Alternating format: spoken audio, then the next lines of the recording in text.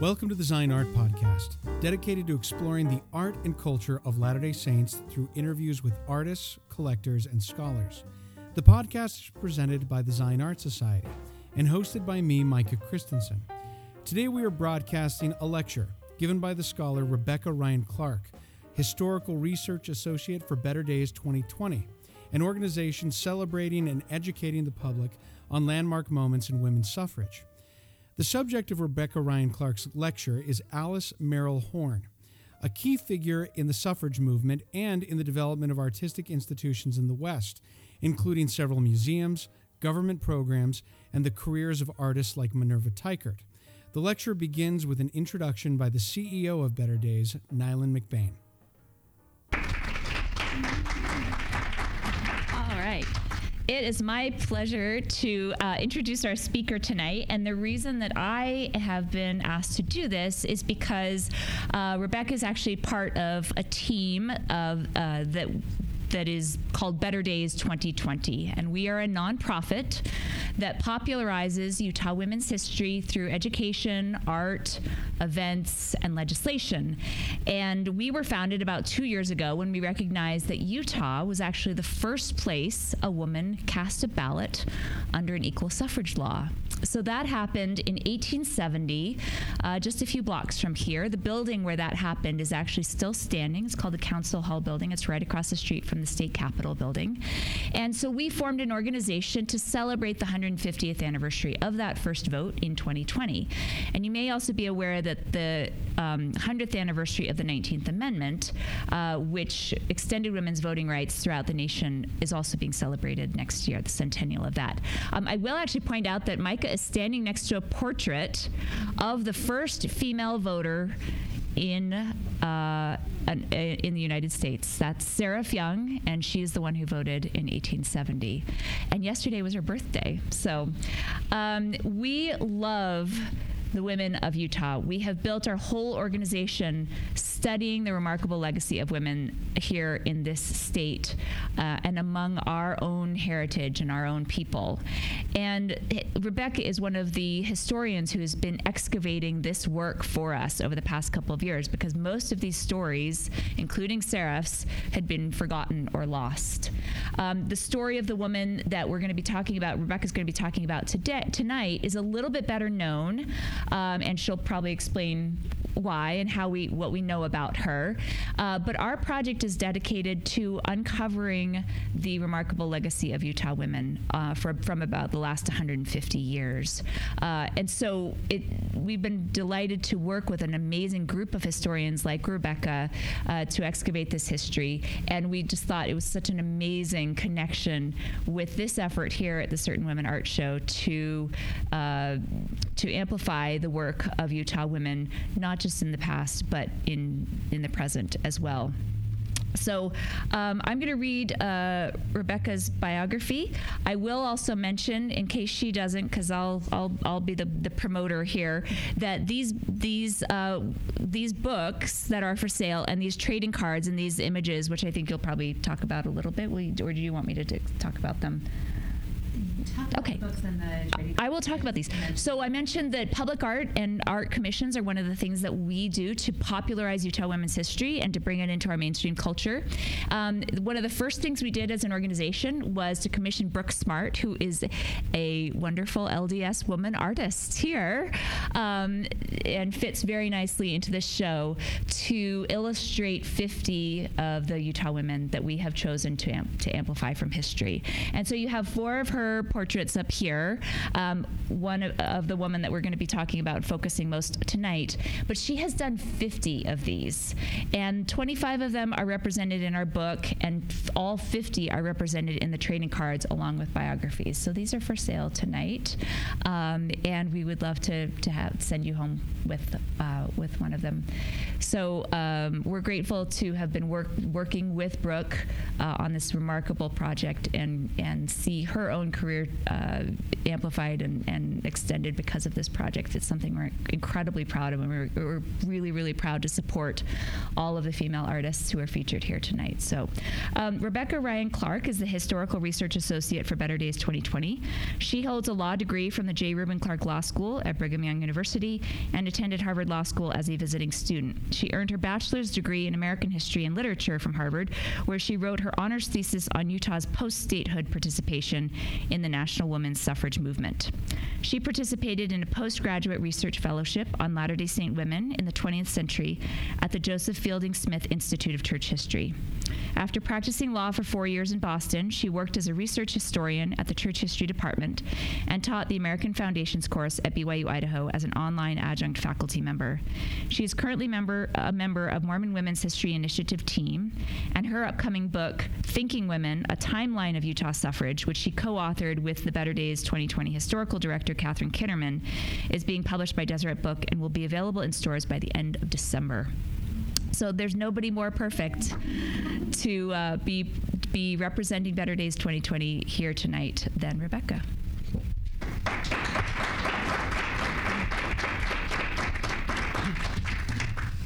Thank you, Neylan, for that introduction. I am so thrilled to be here today and to just soak in the energy and the spirit of this amazing building, and to have Sarah looking on and cheering me on. I mean, it's perfect. Pablo Picasso once said, "The purpose of art is washing the dust of daily life off our souls." That's a beautiful thought. But our very own Alice Merrill Horne, who was hailed Utah's first lady of the arts, went even further in her definition of the importance of art, arguing that art not only reveals our souls by brushing off that daily life dust, but it also improves them. She explained, "Life in the influence of art trains the soul to respond to the godlike in man and nature, to feel the beautiful, and to cherish and follow higher ideals. Soul greatness is the ultimate end and aim of all efforts. Art evokes emotion. It engenders introspection. It transcends the mundane, provides clarity, and can ultimately transform our natures. Art enables us to find ourselves, and as writer Thomas Merton explains, to lose ourselves at the same time." This showcase, with its theme, Statements of Purpose, seeks to illustrate, quote, "our unique perspectives as women of the Church of Jesus Christ of Latter-day Saints, and highlight the diverse artistry of our collective." Utah has a rich artistic history that began far before the first white settlers entered the Salt Lake Valley. This cumulative history of diverse artistic expression continues to shape our collective cultural identity. For the artists that are here tonight, I just have to say your work is stunning. I love this exhibition's focus on deliberate and faithful action, diversity within a unified sisterhood, and creativity with vision and purpose. These are some of the qualities of the early women in the church that first drew me to study Latter-day Saint women's history. So I first discovered that Latter-day Saint women had been at the forefront of the early suffrage movement when I was a freshman in Laurel Thatcher Ulrich's women's history class at Harvard College. This was a pivotal moment for me. The story of these early sisters just spoke to me, inspiring me with their great faith in the gospel and their understanding of their empowerment as women. This history sparked a lifelong passion of studying and sharing their story. It led me to switch my major. I was an English major before, switched over to history and literature. I wrote my honors thesis on Latter-day Saint activism for the National Suffrage Amendment. And after that slight detour to law school and with Micah's wife, actually, and practicing as a corporate litigator, that passion has now brought me back to sharing my deep love of learning about these strong, thinking women. Tonight, I would like to focus my remarks on one of my favorite certain women from Utah history that I have grown to love in the course of my research with Better Days 2020. Alice Merrill Horne was at the very center of the Intermountain art scene for decades in the late 19th and early 20th centuries. She has been described by historians as one of the most ardent art advocates the state of Utah and the Latter-day Saint Church has produced. So I like to think of Alice as a major social influencer, but long before social media. Her authenticity, her credibility, and her reach made her artistic endorsements persuasive and effective. As one contemporary noted, Alice took a leading role in making Utah art conscious. The lasting impact of her advocacy on behalf of Utah's visual arts has been immeasurable. Born in Fillmore, Utah in 1868 as the fourth of 14 children, Alice moved to Salt Lake City when she was 9 years old to be a companion for her widowed grandmother. Her childhood was far from ordinary. As the granddaughter of George A. Smith, Brigham Young's first counselor, and Bathsheba Smith, who became the fourth general president of the Relief Society, young Alice enjoyed elite access to the leading Latter-day Saint women who would often meet in her grandmother's parlor to discuss religious, political, and educational issues. Alice was described as dainty but indomitable and a precocious spirit. She studied with prominent Utah artists and participated in arts programs, women's suffrage, and numerous charitable organizations. After graduating from the University of Deseret, now the University of Utah, in 1887, Alice studied at the School of the Art Institute of Chicago. She taught school, married George H. Horne in 1890, and eventually had 6 children. Alice was also a prominent suffragist and the third woman to serve in the Utah House of Representatives, at a time when most women in the nation couldn't even vote. Alice used her one term in office from 1899 to 1900 to advance bills promoting public health, education, and particularly, of course, the fine arts. Most notably, she authored the legislation that created the very first state-sponsored art institute in the nation, the Utah Art Institute, known today as the Utah Division of Arts and Museums. Her art bill also established a permanent state art collection known as the Alice Art Collection in her honor, which today numbers over 1,400 pieces and is valued in the millions. Alice Merrill Horne exemplifies the impact of women's political participation and social influence in early Utah. Tonight, as I share some of her history, I'd like to focus on 3 lessons that we learn from this extraordinary proponent of the arts. So the first lesson that we learn from Alice is that we each have a spiritual mandate to use our talents to enlighten, uplift, and edify others by reflecting the beauty around us. Alice felt divinely commissioned to her work promoting the arts among the saints. As women, as disciples, as Latter-day Saints, we have also each been commissioned to consecrate our talents to bring others to a deeper understanding of life. In late 19th century America, a national movement had emerged that promoted the unique ability of art to spiritually transform communities. Art historian Heather Belknap Jensen has described the empowering effects of this movement for women, explaining, quote, "The porosity of the boundaries between the spiritual and the aesthetic, realms then gendered as female, was one of the means by which women could assume a degree of religious authority. In other words, women obtained an expanded public voice and social influence as they engaged in the intersection of these culturally sanctioned spheres of religion and art. By the turn of the century, American women were essential and authoritative participants in the sacralization or sanctifying of art and culture. Now, this was particularly true in Utah, As a community saturated in religiosity and theologically dedicated to a belief in our divine potential as creators, it's not surprising that Utah would embrace the spiritual dimensions of this national artistic movement. Latter-day Saints supported artistic development right from the start, believing it to be an inspired way to build the kingdom of God on earth.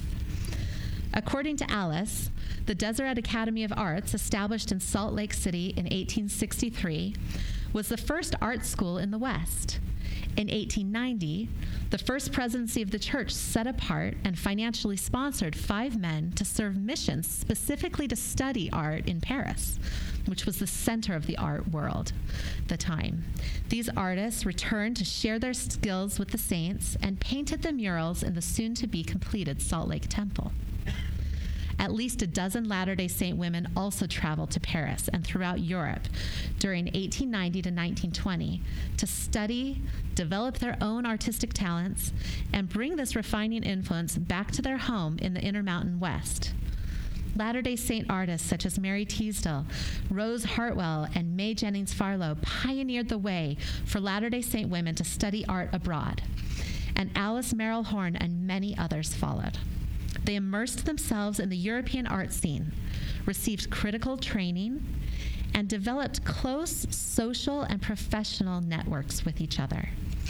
Perhaps more importantly, they returned to Utah, devoted to encouraging the refining influence of art here.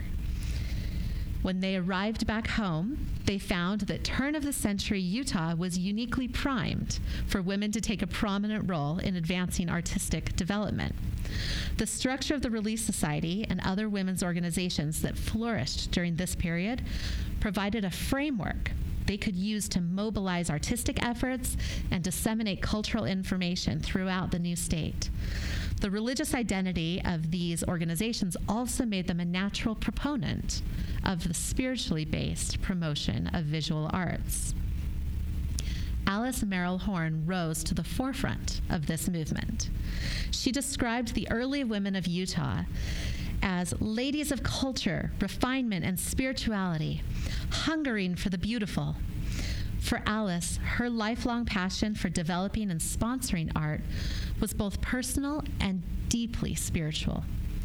Like many male and female artists within her Latter-day Saint community, then as well as today, she felt a divine calling to not only cultivate her own artistic talents, but to actively foster the broad development of the arts. It was once observed that the love of beauty seemed to be a part of her very being. Writing in the Relief Society magazine in 1920, Alice described the powerful moment when she felt that she was personally commissioned by God.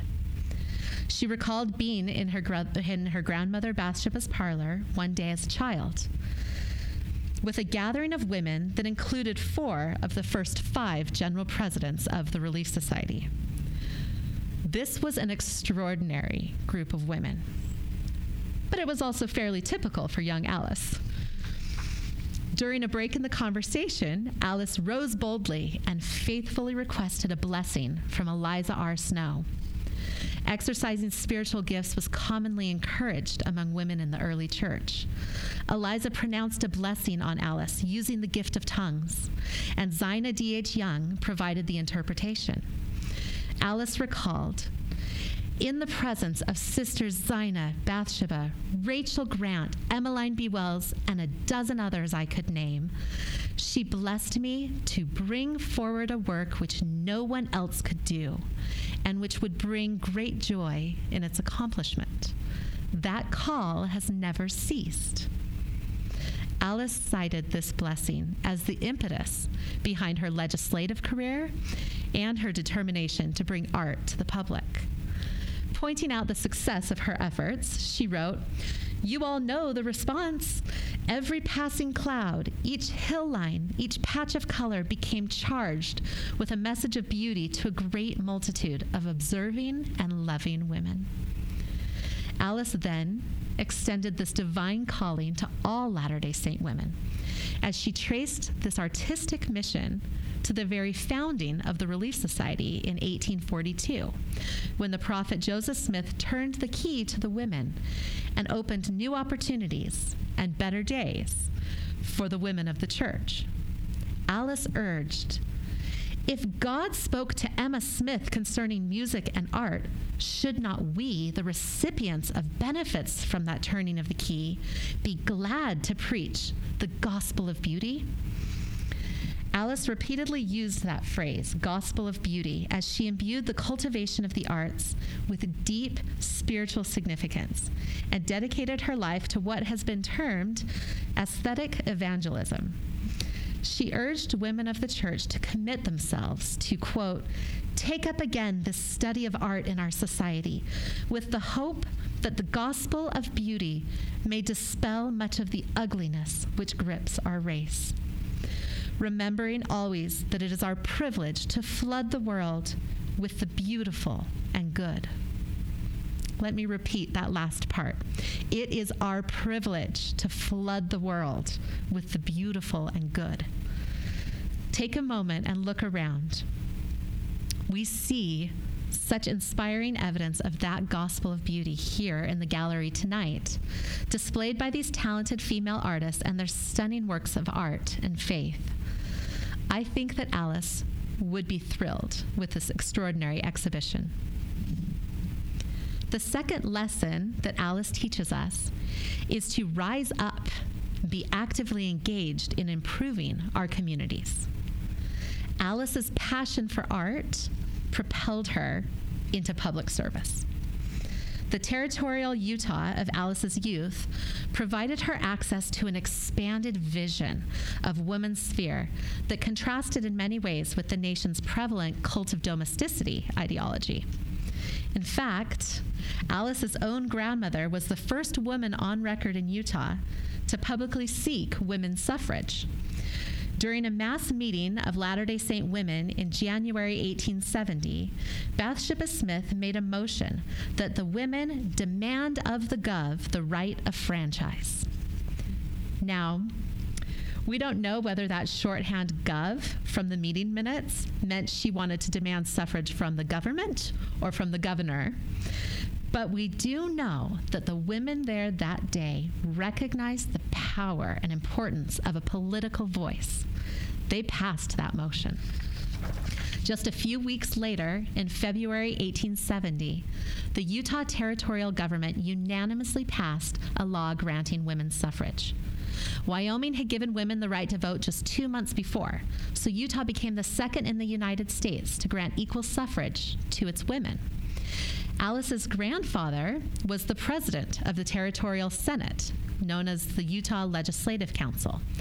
So he oversaw that historic vote. Bathsheba was then appointed by the Women's Retrenchment Association to travel to southern Utah to, quote, preach about women's rights if she wished.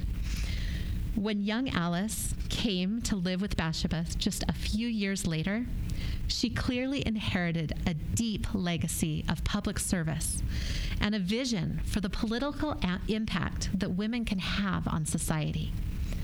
Politically, professionally, ecclesiastically, Utah women in the late 19th century engaged in a wider sphere than was available to most American women. Utah women gained the right to vote 50 years before the 19th Amendment secured that right for most, although certainly not all, American women. Utah women were the first in the nation, as Neylan mentioned, to vote under a full equal suffrage law because Utah held its municipal elections as well as a large general election before Wyoming held its first election, including women. Latter-day Saint women continued to actively participate in the national women's suffrage movement for the next 50 years. When federal anti-polygamy legislation repealed women's suffrage in 1887 in Utah, these women embraced an increasingly public role as they lobbied and petitioned Washington, D.C. in defense of their church and their own political rights. After their rights were restored with statehood in 1896, they remained actively engaged in efforts to obtain a national suffrage amendment, which was finally accomplished in 1920. Now, I need to point out that at that time, these expanded opportunities were not truly accessible to all Utah women. Native Americans and other marginalized communities, for example, had to continue their struggle for citizenship, suffrage, and political rights in Utah as well as the nation for several more decades. Additionally, average members of the church did not always enjoy as visible or accessible of a role in the public sphere as the leading sisters of the church, who were primarily the delegates representing the church on the national stage. But the widespread grassroots efforts demonstrated through the local relief societies and the many county and city suffrage organizations indicates nearly unanimous support of women's suffrage activism among Latter-day Saint women. The heightened public role of Utah's women naturally coalesced with the increased spiritual commitment to the cultivation of arts in Utah. In this historical context, it is not surprising that Alice Merrill Horne turned to politics and public service to maximize her ability to share the gospel of beauty. And she was well situated to exert great influence in her community, having lived her life in the very heart of the Latter-day Saint elite. When Alice was only 23 years old, she was appointed chairwoman of the Utah Liberal Arts Committee for the 1893 Chicago World's Fair Columbian Exposition.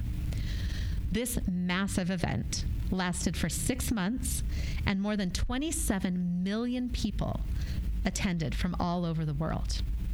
Utah's participation was a turning point for the church, demonstrating its hope for a new post-polygamy era of unprecedented cooperation with those outside of their faith.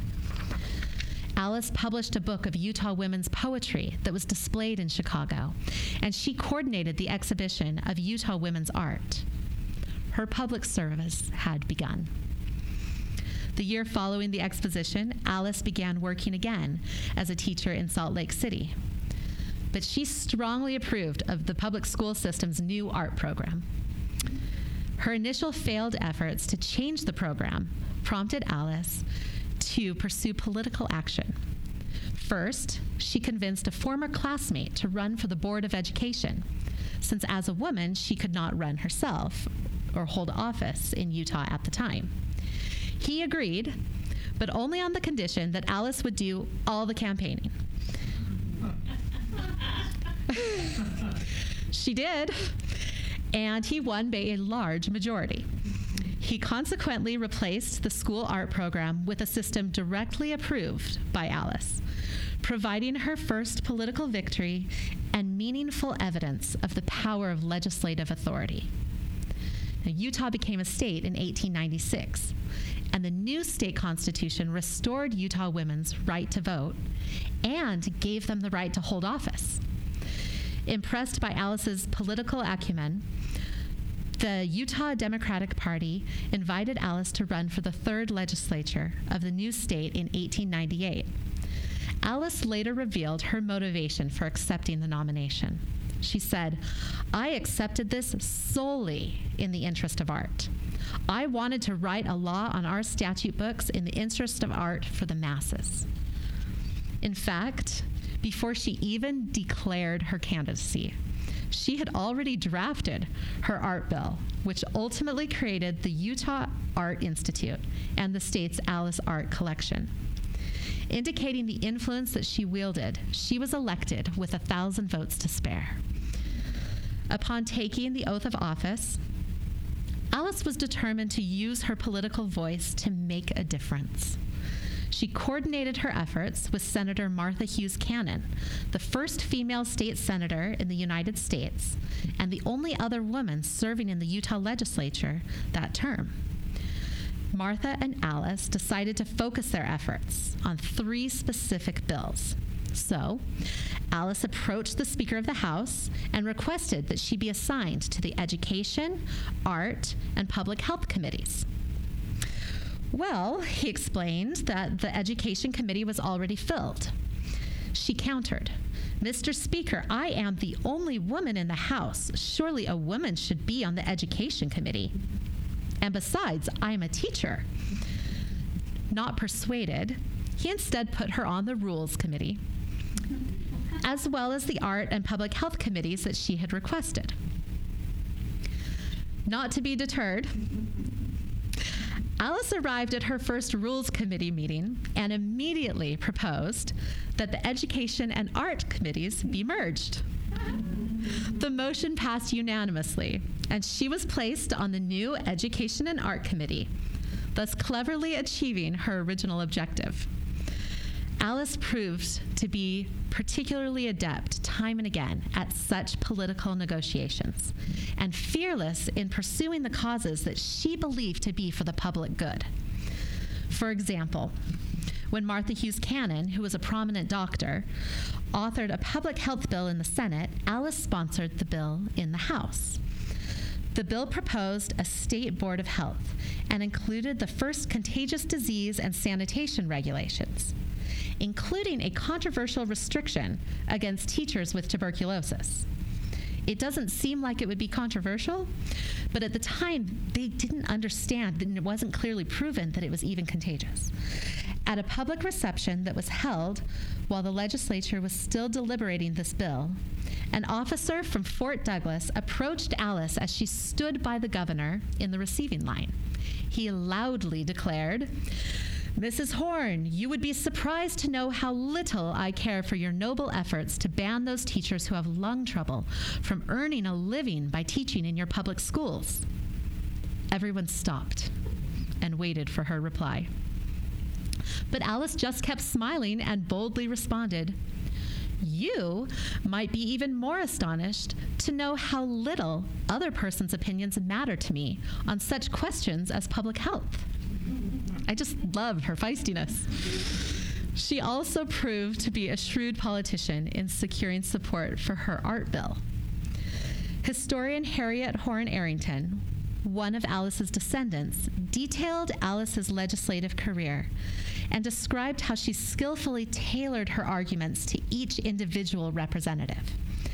For example, encountering one legislator's opposition, she appealed to his main interest in bridges, as she argued for the public's need for greater access to art, saying, "This is just a bridge I am asking for.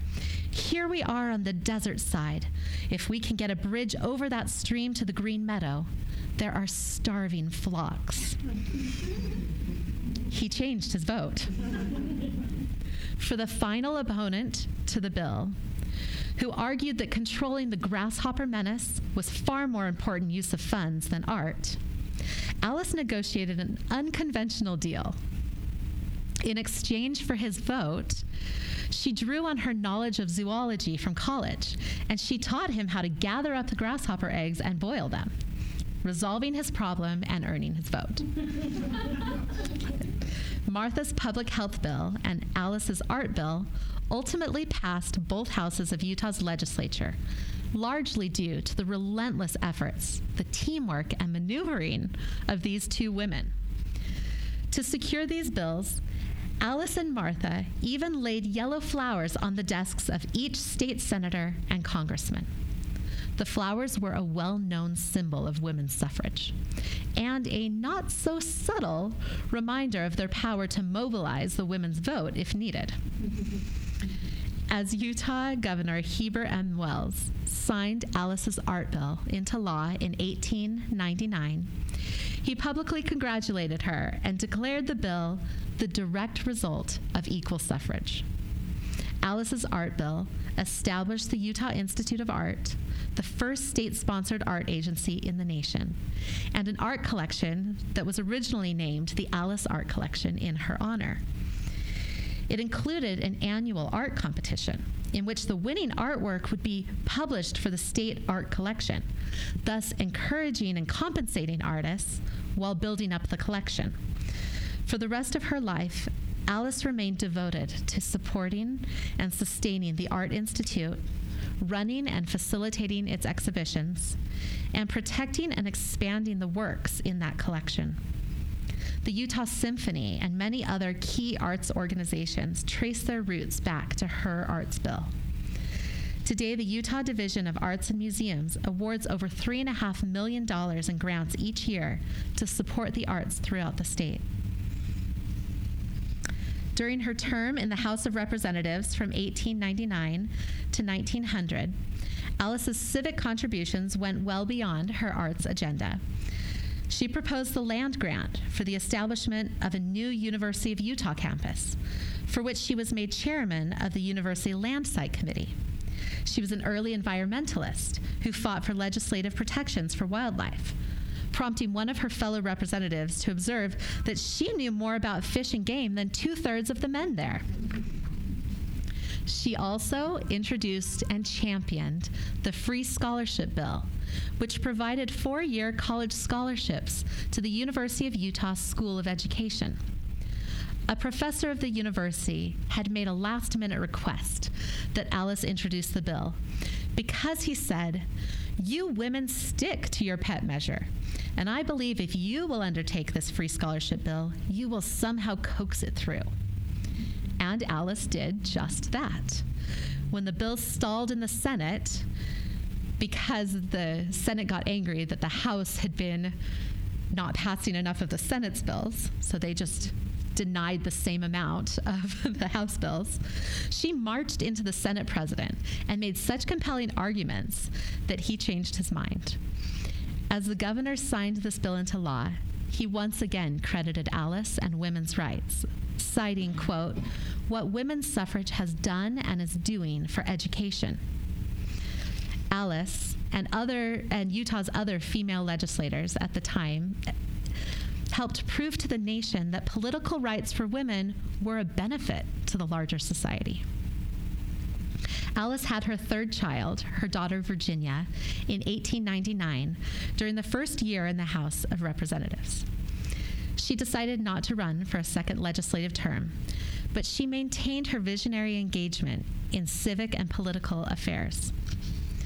Alice sponsored a Clean Milk for Utah campaign that resulted in more rigid inspection standards for milk and established 4 free milk stations in Salt Lake City that provided free refrigerated milk for underprivileged families. These efforts significantly reduced the high mortality rate of infants at the time. It was an issue that had become deeply personal for Alice after her own infant son had died in 1903. She also advocated for environmental protections, promoting clean fuel alternatives and organizing the Smokeless Fuel Federation and the Women's Chamber of Commerce. To force the reluctant media to give more publicity to their efforts for clean air, Alice and her friends staged a demonstration on the corner of Main and South Temple near the Brigham Young Monument. Using a cook stove with smokeless coal, they baked rolls and pies while wearing white dresses and white gloves, demonstrating that they could pick up the coal and wipe the stove lid without a smudge. Alice's savvy stunt was, as usual, effective. The newspapers immediately began covering the issue of cleaner fuel. And did you know that we wouldn't still have the Eagle Gate if it wasn't for Alice? In 1936, she organized a protest demonstration to preserve this historic landmark from destruction during the widening of State Street. She and a group of women prevented its demolition by standing and surrounding each of the pillars. It's a great image to think of the next time you're passing by that gate. Always a believer in the strength of organized women working for good, Alice earnestly participated in civic organizations. She represented the Relief Society at the International Council of Women Congress in Berlin, Germany in 1904. She spoke twice at this large international conference of women's leaders. First on the Utah art movement, and second on women in politics, describing her own experiences as a state legislator. Emmeline B. Wells, in the Women's Exponent, described Alice's participation in this gathering of, quote, the great body of earnest, brilliant, strong-minded women who are uniting their forces for the betterment of the world. Alice devoted much of her life to the betterment of her world. She served on the Grain Saving Committee, chaired the Salt Lake County Democratic Party and the Utah International Peace Committee. She served on the General Board of the Relief Society for 14 years. She chaired the Relief Society Art Committee and was vice chair of the committee for the Relief Society School of Obstetrics and Nursing. She presided over the Daughters of the Utah Pioneers and served as a state regent of the Daughters of the Revolution. Honestly, it's a bit exhausting to think of all that Alice accomplished while raising her 5 children, her 5 surviving children. So I have 5 little kids at home right now. I will tell you, it is all-consuming. I don't know how she did it, but she seems to have found at least some degree of that elusive balance between her public and private life. Shortly after ending her legislative service, she observed the need to remain engaged in the community and in personal intellectual improvement. She wrote, "A life consumed by following society's unprofitable and foolish fashions has a parallel in that of a woman who never takes a moment for study and self-improvement, but makes herself a very slave to her home. The home must be kept sweet and clean, but the brain is as prone to get cobwebby as the best room." So when I first read this, I thought, yikes, I've definitely had times when my brain has gotten cobwebby, especially after my twins were born. There's certainly wisdom in Alice's advice. The honors that she received later in life were definitely well-deserved. Alice Merrill Horne was one of the first inductees to the Salt Lake City Council of Women's Hall of Fame, and she received a Medal of Honor for her civic service from the Academy of Western Culture. She spent her life actively and anxiously engaged in good works, repeatedly stepping into the public sphere to boldly advocate for the betterment of the community. The third and final lesson that I want to highlight tonight is the importance of supporting each other. While Alice was an accomplished artist in her own right, her most enduring legacy was her tireless devotion to supporting other artists in Utah. Even in the midst of all her political, religious, and civic responsibilities, Alice remained passionate about promoting the arts. She devoted much of her time and energy to sponsoring art exhibitions in the community and the public schools, advancing the state art collection, and mentoring local Utah artists. In later years, she was affectionately known as Mother Horne by the many artists that she helped. Alice emphasized public access, not just to art, but to good art, for all Utah residents, a vision made possible by the state art collection. She further believed that all children, no matter their parents' financial means, should have direct and daily access to high-quality original art. So she formed over 36 art collections that were then displayed in Utah public schools.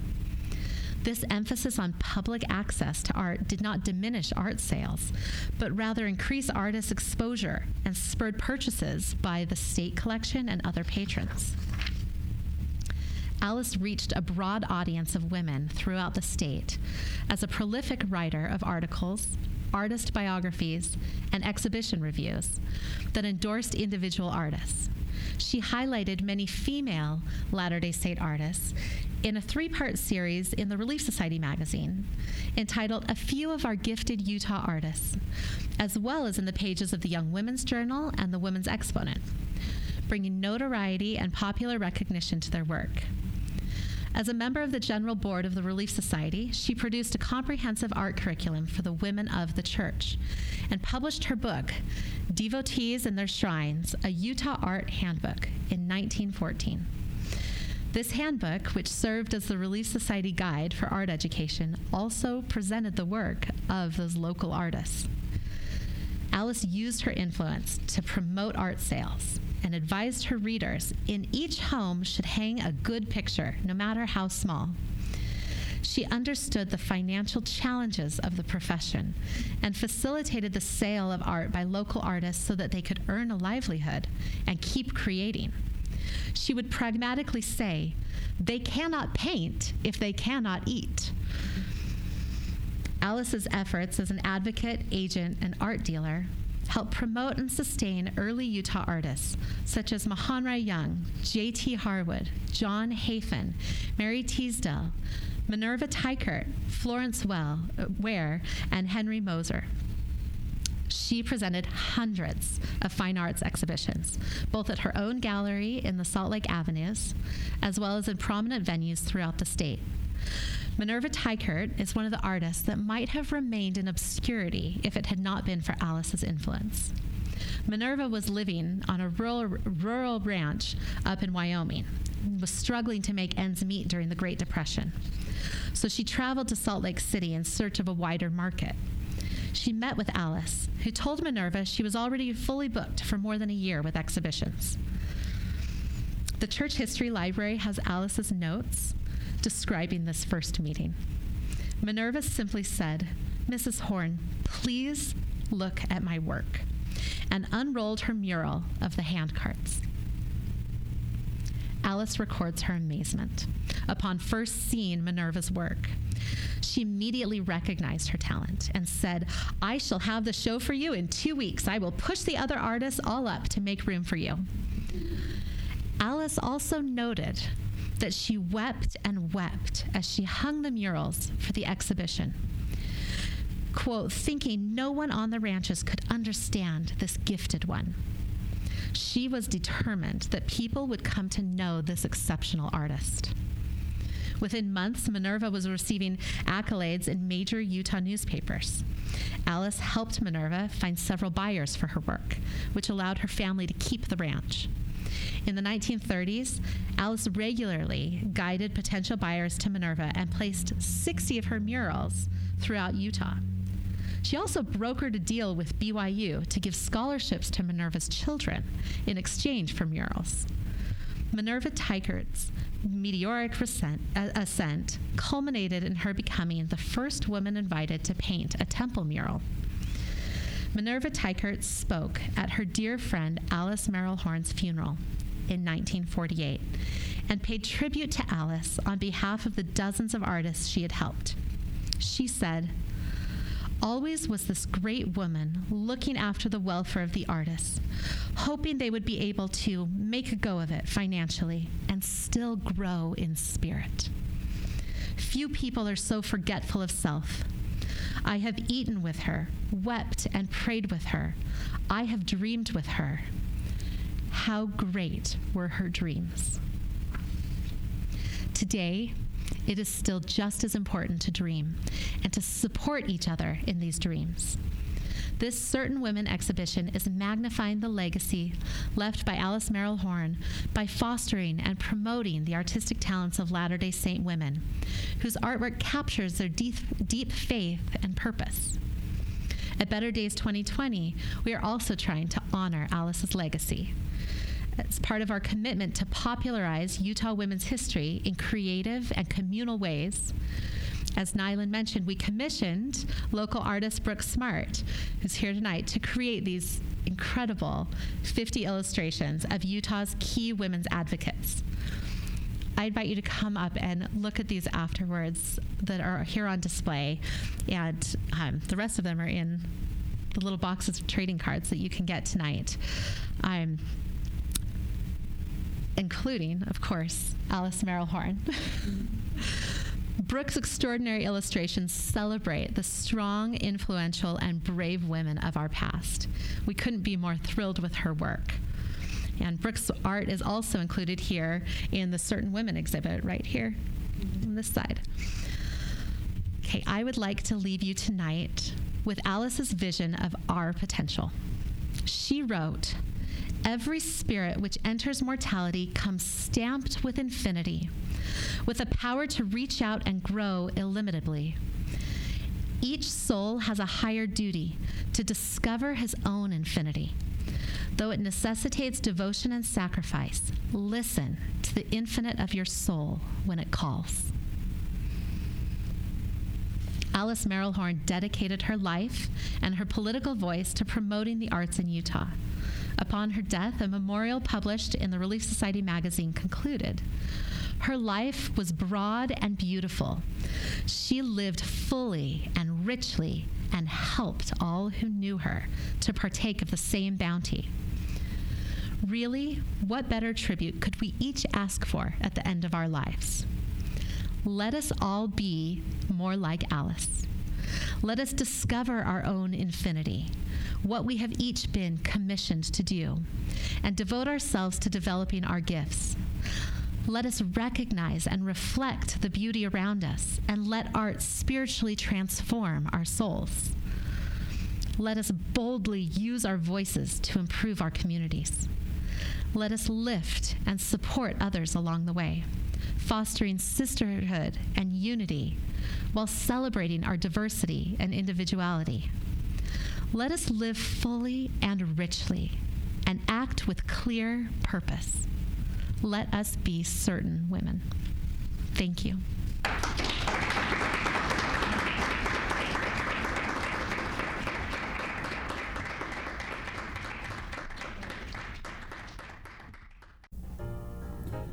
I would like to thank Rebekah Ryan Clark for her lecture, Neylan McBaine, and everyone at Better Days 2020. You can learn more about all the great work they are doing and find ways to participate at betterdays2020.com, and that's the numbers 2020. This lecture marked the end of the Certain Women Art Show for 2019, an exhibition that brought together nearly 100 Latter-day Saint artists, creating original works as a statement of their identities. Seeing their art and interviewing several of the women who participated and organized the exhibition was one of the great privileges of my life. If you missed any of those interviews, you can visit our archive at zionartsociety.org under the podcast tab. Thank you for listening to the Zion Art Podcast. I'm Micah Christensen.